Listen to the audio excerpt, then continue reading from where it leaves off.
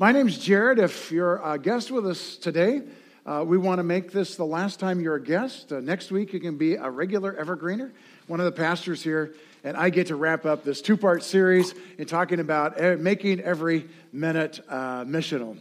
You know, musician Prince died a few days ago on April the 21st. Any Prince fans here?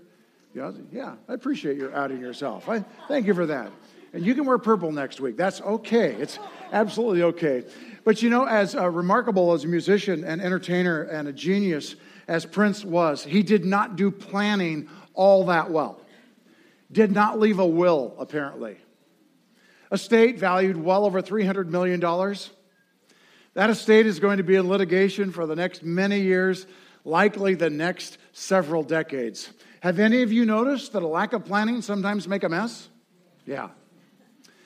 Maybe you also know that the only thing worse than not planning is poor planning. Maybe you'll identify with this guy. This is just fun. It's corny. It's excellent. It's wonderful. You're going to laugh because I think it's funny. Here we go. This is actually a letter that a guy wrote to a workers' compensation board trying to explain his claim. This is what he said. I'm writing in response to your request for additional information.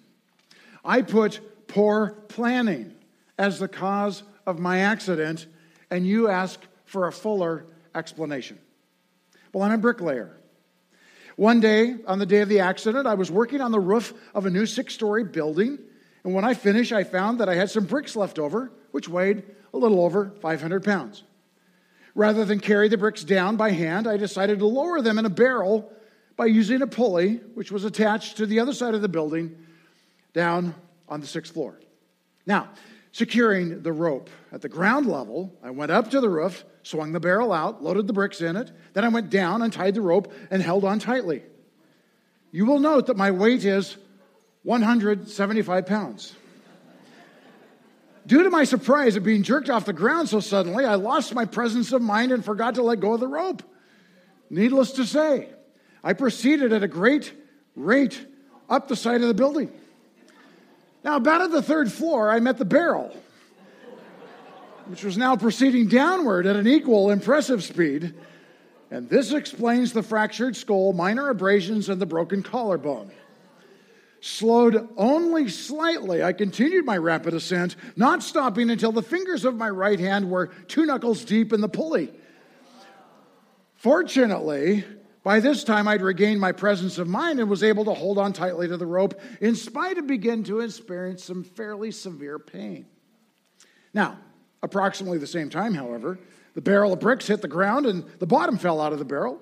Now devoid of the weight of the bricks, the barrel weighed about 50 pounds. I refer you again to my weight.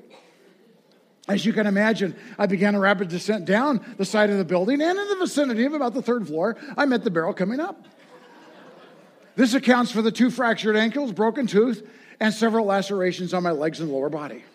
Now, the encounter with the barrel slowed me enough to lessen my injuries when I fell into the pile of bricks. Unfortunately, only 3 vertebrae were cracked. I'm sorry to report, however, that as I lay there on the pile of bricks in pain, unable to move, I again lost my composure and presence of mind, and I let go of the rope. As I lay there watching the empty barrel begin to make its descent down onto me, which explains the 2 broken legs. I hope this answers your inquiry. Poor planning. Indeed, poor planning.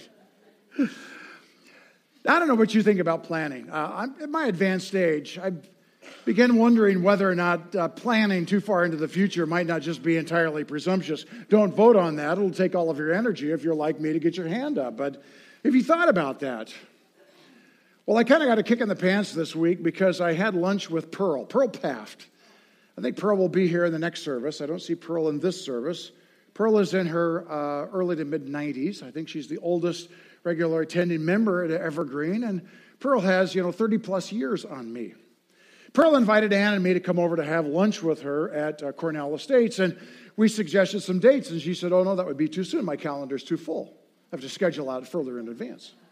Finally got to have lunch with Pearl, and Pearl has a lot of stories which are absolutely wonderful to hear about. Pearl does not live in the past, folks. Her life is full and it's vibrant, and she's living life on purpose. She was telling about one of the many things she does is knitting caps. And this year, the caps that are being knit, half of them are going to go into a sale, and that sale is going to produce money given to the fire department to use for Toys for Tots this Christmas. The other half of the caps are being used for kids who live in foster homes, living life on purpose. I'm not off the hook, and unless you're over 94, you aren't either today. I met with a guy this week, a mutual friend, had put us together. He owns a business. The friend thought it might be helpful for us to have a conversation. So I asked the guy, what do you want? Now, he's a husband. He's a dad of 2 kids, ages 2 and 2 months. And he said quickly and clearly, I want to be successful. I want to be a successful husband and dad and business owner. I want to be successful. Now, my new friend, as far as I know, still is not a passionate follower of Christ, but I think that he is expressing part of that God-likeness that's stamped on every human spirit that says, I want to succeed. I want to live life in a meaningful and purposeful way. Every day we can make life purposeful. My question for you is your life purposeful today? And if it's going to be purposeful, how would you actually know that you hit that mark? So today I want to talk with you about creating a plan for summer 2016 so that every moment can have a mission attached to it. A summer of purpose, a summer of mission. Understanding that life is mysterious and life throws us curves and we don't have a blueprint for the future. But I hope during our talk today that you'll agree with me that planning is better than none at all. Here's the big idea. You'll find it on your handout. You'll also see it on the screen. It says this: with God as you plan your life and work your plan, you can live with mission and purpose. So live on purpose this summer. Now, I want you to notice the first 3 phrases. And in fact, on your outline, it's the first 4 phrases, because you've noticed that I stuttered on your outline. It says, with God, with God. By the way, if you're going to stutter, that's not a bad phrase to repeat right there. Yeah. Don't bother with the rest of the big idea if you don't start with God. He's the one who says about you, I know the plans I have for you, declares the Lord. Plans for your welfare and not for calamity, to give you a future and a hope. So if you're going to plan your life, start with God. And your hope and prayer is that He will give you a hint about some of the plans that He has, and you're moving forward with God. So here's the deal. With God, number 2, as you plan your life, number 3, and then work your plan, your summer can be purposeful. I want to tell you this morning 2 stories. We're going to read them out of the Bible. They're contrasting stories. The first of them is about a thoughtless life, and the second, a thoughtful life. And you'll notice 2 very different outcomes. The thoughtless life comes from Proverbs chapter 24, and the guy in the story is called a sluggard. That's just a good word to have handy. It just rolls off the tongue, doesn't it? Now, the problem with the word sluggard is that you can't actually tell anyone that they're a sluggard. It's horrible, but it's a delicious word, unless it's used about you. Between my freshman and sophomore years of college, I was a part of Navigators, and I went to a summer training program. We were in Southern California. We were up in a Christian camp. We were helping with some construction. Navigators, if you haven't heard of them, is a kind of like Campus Crusade for Christ or Cru on steroids, because it comes from a military background. Kevin, you would really appreciate the Navigators. And every morning we got up early, too early for me, but not early enough for one bonehead that was a part of the group that decided we all should get up a little bit earlier. And every morning he would get up and he would march back and forth the front of our bunks and he would yell, "Get out of bed, you sluggards!" I do not have a good association with that term. So anytime I read about sluggards in the Bible, my ears go up and I'm listening because I don't want to be there. Here is the story of a thoughtless life, because you'll notice that the behavior of the sluggard was not just that he was kind of lazy, but his behavior that got him into trouble is that he was without sense. Thoughtless life. Notice what it says. I went past the field of a sluggard, past the vineyard of someone who has no sense. Thorns had come up everywhere. The ground was covered with weeds, and the stone wall was in ruins. I applied my heart to what I observed, and I learned a lesson from what I saw. A little sleep, a little slumber, a little folding of the hands to the rest. And poverty will come on you like a thief, and scarcity like an armed man. Wow. So, if you don't plan your life with thoughtfulness, there's others that are planning to jump on your calendar and steal it away from you. Now, the farm boy in me gets this.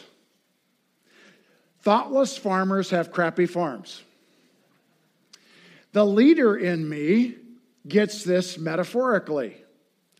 A thoughtless life leads to a lousy life. Now, Hebrews chapter 10 tells us a very different, contrasting story.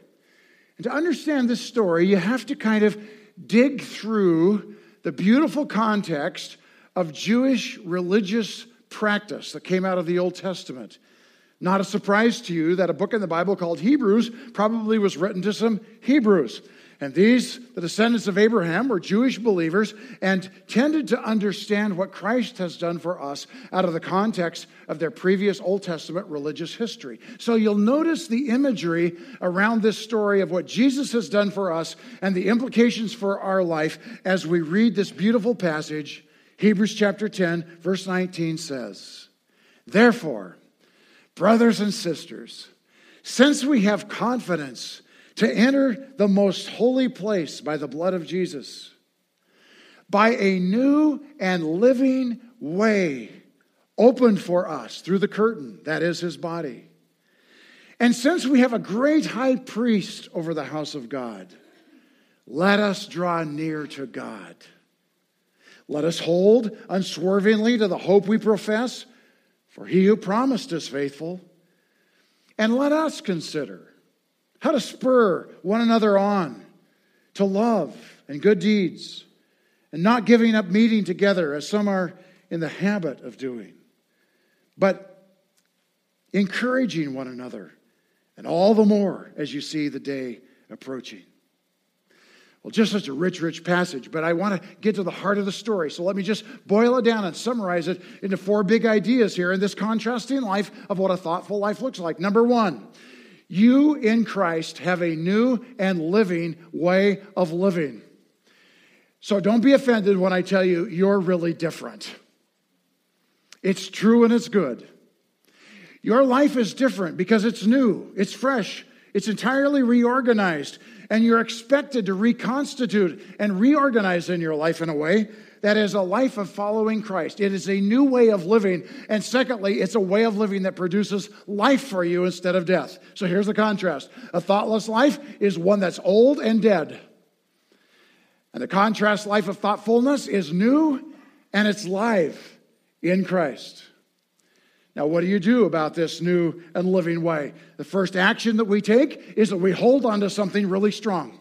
We hold on to this rope of hope that's been thrown into the future that we can't see at all clearly, but we know that Christ has planned for us, and we throw the rope into the future and we anchor it on to what we hope for in that future, and we hold on to that rope of hope tightly. Just like the crazy guy who was the bricklayer. The problem was not that he held onto the rope, it was that he held onto the wrong rope. So hold on to the future God has for you. And action number 2 is help the rest of us out in the process. Hang out with us. We need you. We need your encouragement. When you are with us, you stir things up, generally in a helpful way. And when you're stirring us up helpfully, we are encouraged to love God and people better, and we are encouraged to do good to others more. We need you. And finally, he says, in this new, different, and life-full way of living, I want you to make sure that you have a habit of regularly getting together. Form the habit of gathering, because if you don't form the habit of gathering, by the way, you've done that today, good for you, you're here. If you don't form the habit of gathering, you will form the habit that some of your friends have formed, which is scattering. So today you're here. You're working on the habit of gathering. And if we're not here regularly, we form the habit of scattering. A thoughtful life. Now, I'm going to quote a verse from Jesus. You're going to have it in just a moment. And by the way, it might be misreferenced there in your outline. It's actually Matthew 6, I think verse 24. And you'll recognize part of this verse because Jesus ends by saying you can't serve both God and money. You familiar with that verse? Yeah, kind of interesting. What I want you to notice is that before he makes that application, that he actually gives us a principle of living a thoughtful life. Notice the verse that Jesus quotes here, that I quote from Jesus. It says, "No one can serve two masters. Either you'll hate the one and love the other, or you'll be devoted to the one and despise the other. You cannot serve both God and money." By the way, the application of that principle, you can't serve two masters, that Jesus makes, you can't serve God and money, is a pretty good one for our society, don't you think?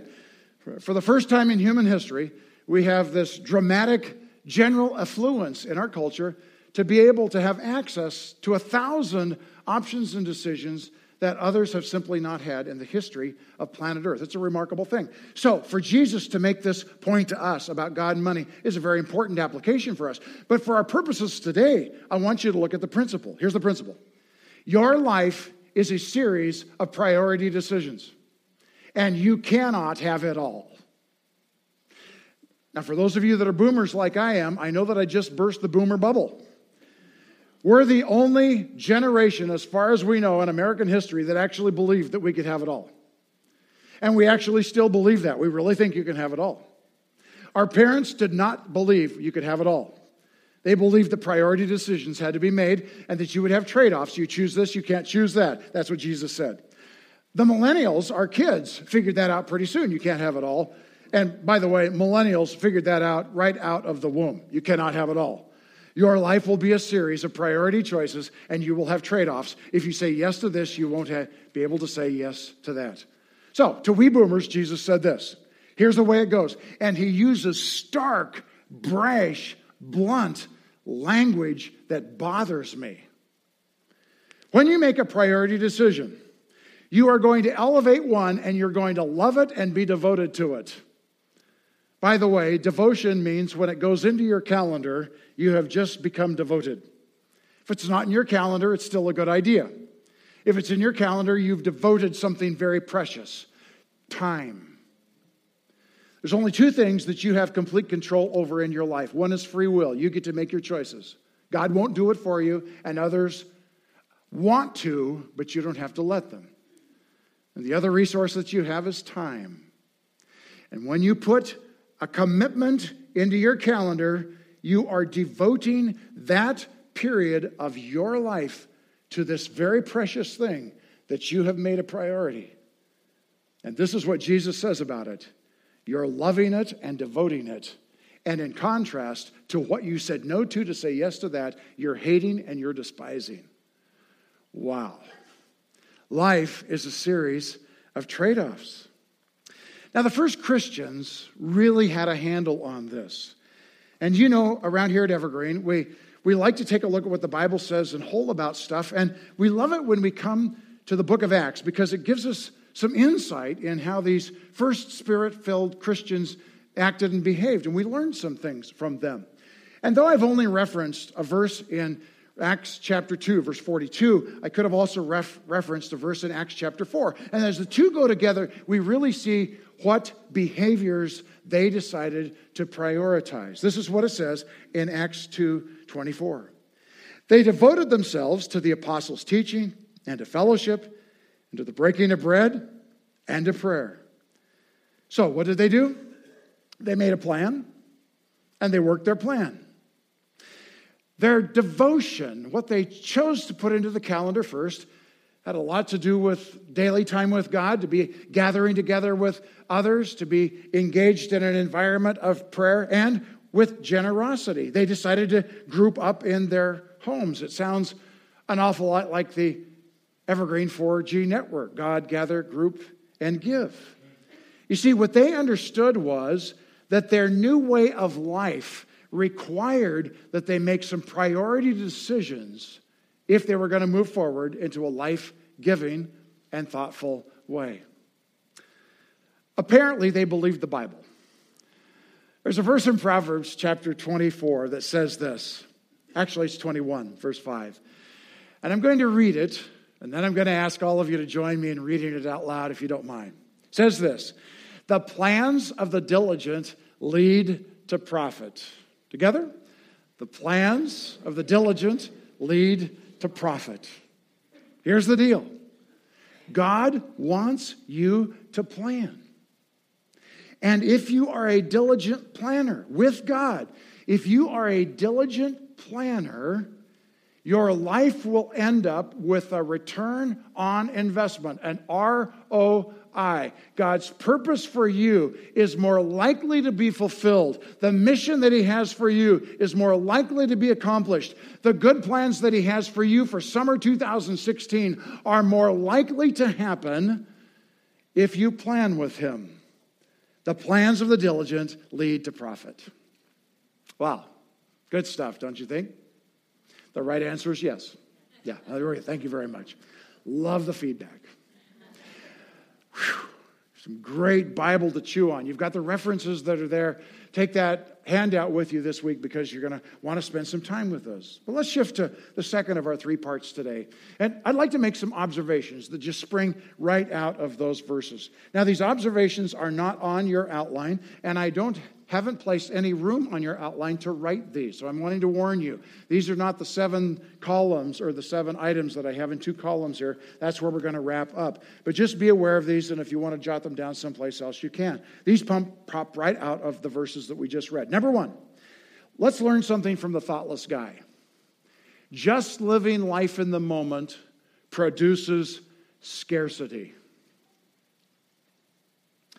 If you've decided that you want to live life just spontaneously, the Bible says there are armed thieves that are just waiting to pounce on the schedule of your life and steal your time from you and put in your life things that the armed robber wants to put in your life. If you just live life in the moment, it'll lead towards scarcity. Number 2, discover your new way of life. You are different. I hope in the best sense of the term. I like this quote from Dave Ramsey. If I could use his good Nashville, Tennessee, what is that called? There are several words you've just applied to that. We'll go with drawl. There we go. Let me tell you what he thinks you sound like. Here it is. If you live like no one else, later you can live like no one else. That was good. If you live like no one else, later you can live like no one else. And some of you have lived like no one else on rice and beans for a while, following his recommendations. There we go. Number 3, get a grip on what you want. Know what that future looks like. Hold on to that and let God's dreams and plans and prophecies over your life pull you into that future. You say, I have no idea what the future should look like. Your first assignment is figure that out with God so that you can hold on with Him as He pulls you into it. Observation number 4, stir up good stuff in others. Listen, we need you. And we need you at your best. And you're at your best when you're stirring stuff up. Specifically, stirring us up with the example of your life, with your encouragement, with your words, with your questions, to love God and people more, and to do good to others. Observation number 5, grow a habit of gathering. You will develop a Sunday habit for yourself. And the habit will either be to gather or it will be to scatter. And if you have kids, you're the one who is responsible to decide which habit they're growing up with as well. Observation number 6, know why you are saying yes. And one of the most powerful ways to know if you know why you're saying yes is if you know why you're saying no to all of the opportunities coming your way so that you can say yes to this one. And observation number 7 and last, plan. God wants you to. I think we heard it a couple of times this morning. The plans of the diligent lead to profit. Well, I'm glad you're seated. Because after 7 years, I was going to say 11. It's been a long time. Some of you think it's 11. We've only been here, Ann and I, 7 years. After 7 years, I'm about to give you a secret. Are you ready for this? You're holding on to the front of the edge of your seats? Here's the secret. It's hard to be outing myself and to make a confession, but you're ready. Here it is. I plan. That's the secret. So hard to say that. What not all of you know is that I have a 5-year plan. It's a Google Calendar plan, and not surprisingly, it doesn't have a creative name. It's called 5 years. That's what it is. So I've decided that why not take the next 1,825 days and go ahead and plan them. There's some things in my life that are fairly important, so I've just gone ahead and put them there. I can go to my calendar and tell you where I'm planning to be in the next 260 Sundays. For the next 1,825 days, I know when I'm going to get up. I know what I'm going to do for the first hours in the day. I've scheduled the next 260 days off because Ann and I have struggled for life in having a day off, but we believe that Sabbath rest is important. So I've gone ahead and put the pillar of those in my calendar for the next 5 years. I can tell you to the date and the hours, the next 20 days that I'll be taking a quarterly half day to get away with God and do some planning for the quarter that's coming up. I know pretty much when, how much, and how Ann and I are going to give financially to Evergreen because we've made that calculation and generalizations and just gone ahead and set it up in bill pay. So if I don't change banks, it's already set up in the account. Why wouldn't I just go ahead and set up financial giving for the next 5 years? It makes sense to me. You see, this is the deal. I intend to be in a weekly small group over the next 260 weeks.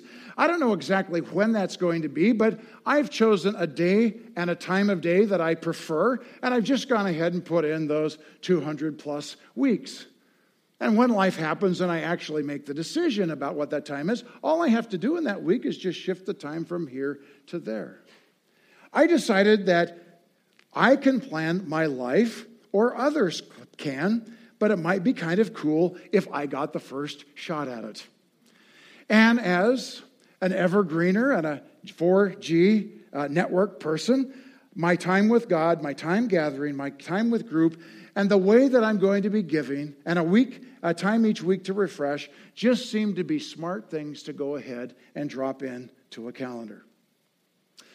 Now, I was motivated to plan out of 3 major sources earlier in my life. And just briefly, I want to mention them. The first one, not surprisingly, is the Bible. I actually read the Bible, and I believe it.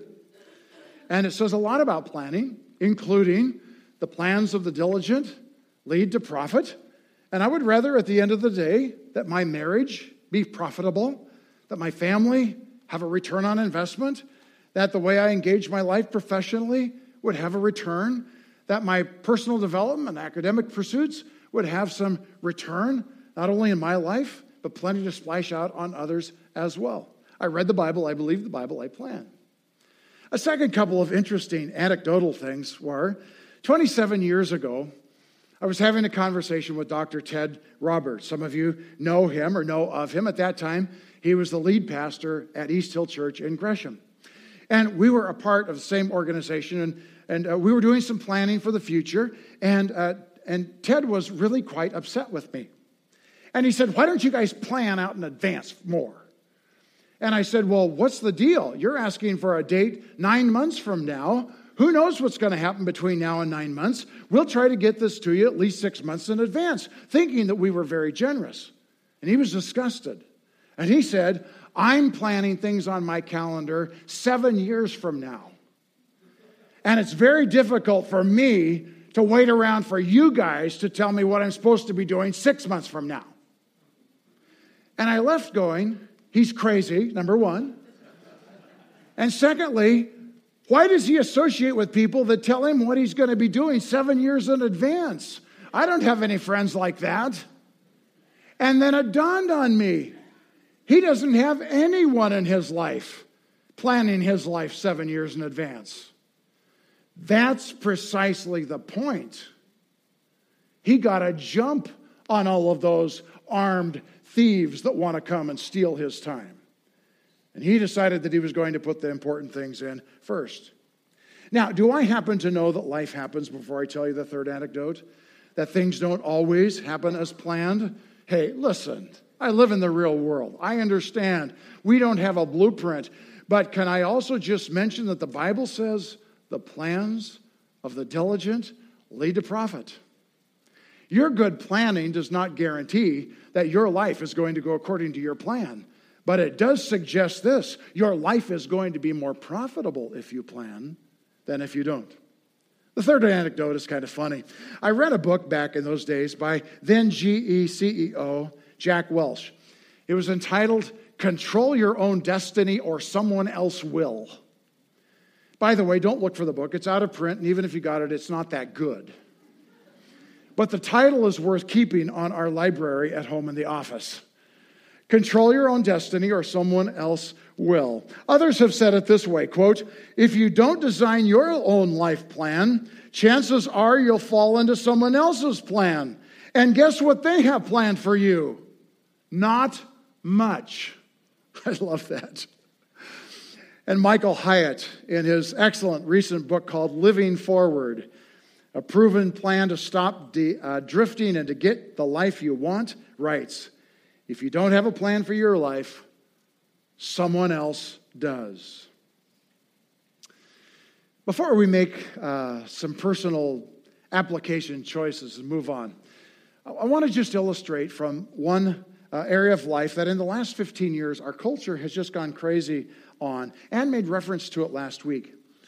And you'll pick up from the spirit and the tone that I'm not cranky or grumpy at all. I'm just aware of this area, and you're thoughtful about it too, because it so beautifully illustrates the choices that we are given to make our priorities from among.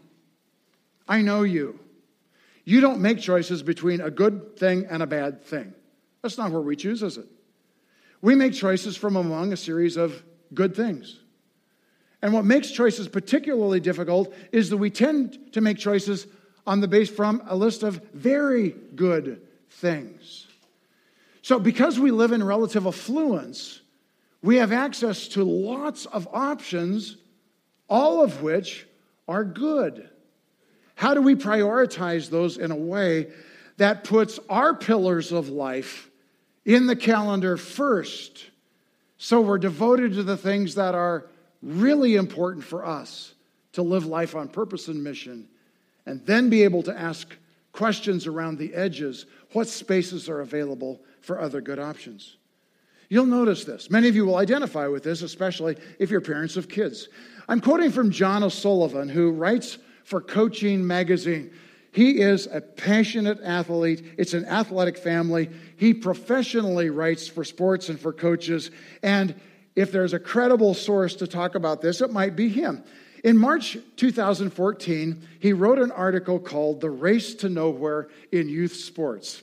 Listen, the hardest thing about raising kids these days when it comes to sports is that the vast majority of parents are leading their kids down the wrong path. They love their kids, but the social pressure to follow that path is incredible.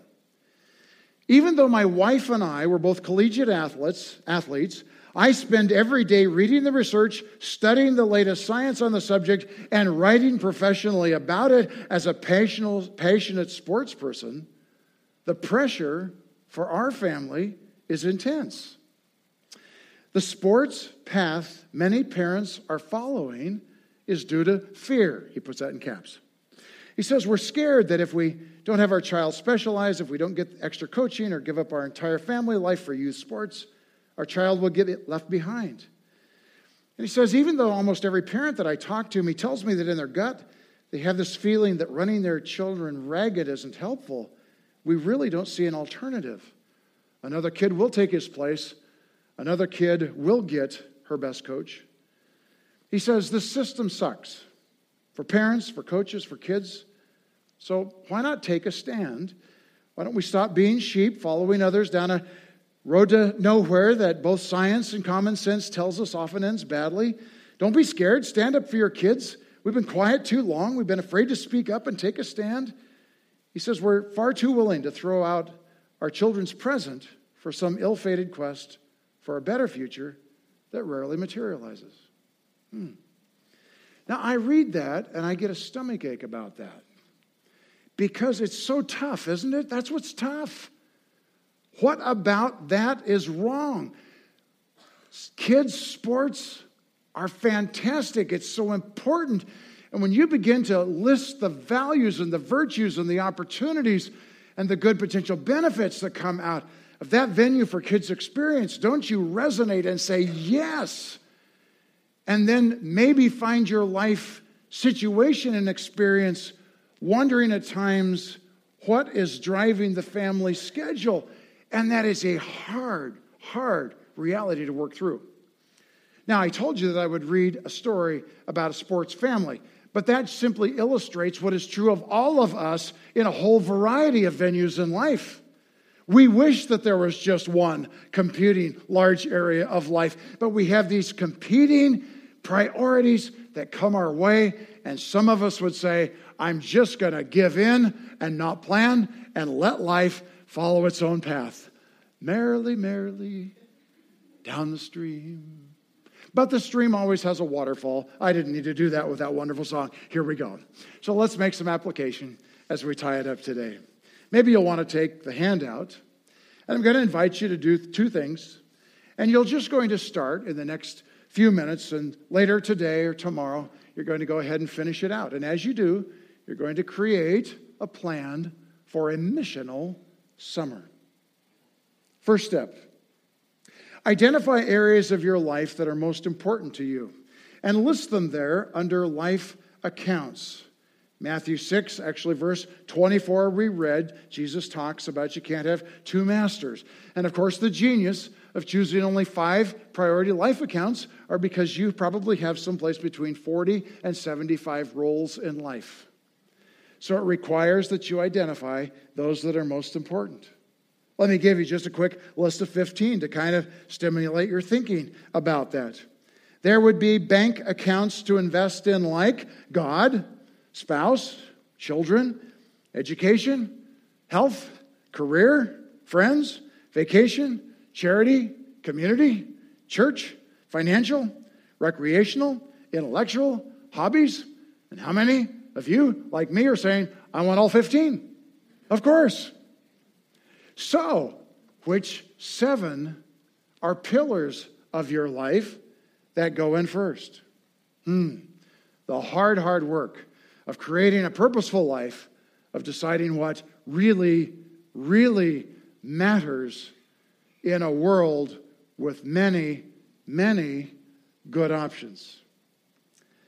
A second thing you'll do is, in thinking about this time frame of the next 3 months, is you'll list some actions this summer. So as it relates to that area of life, specifically, what will you do to act on it? Because it's only wishful thinking until it becomes an action step. What am I going to do this summer to actually do the things that will help me be more purposeful? And then on the other side, take those actions and drop them, number 3, into your calendar as commitments. And once they go into the calendar, you have become, here's the Bible word, devoted. When you set aside the most precious resource of your life, which is time, to do into the future something that's important to you, you have just become devoted to that thing.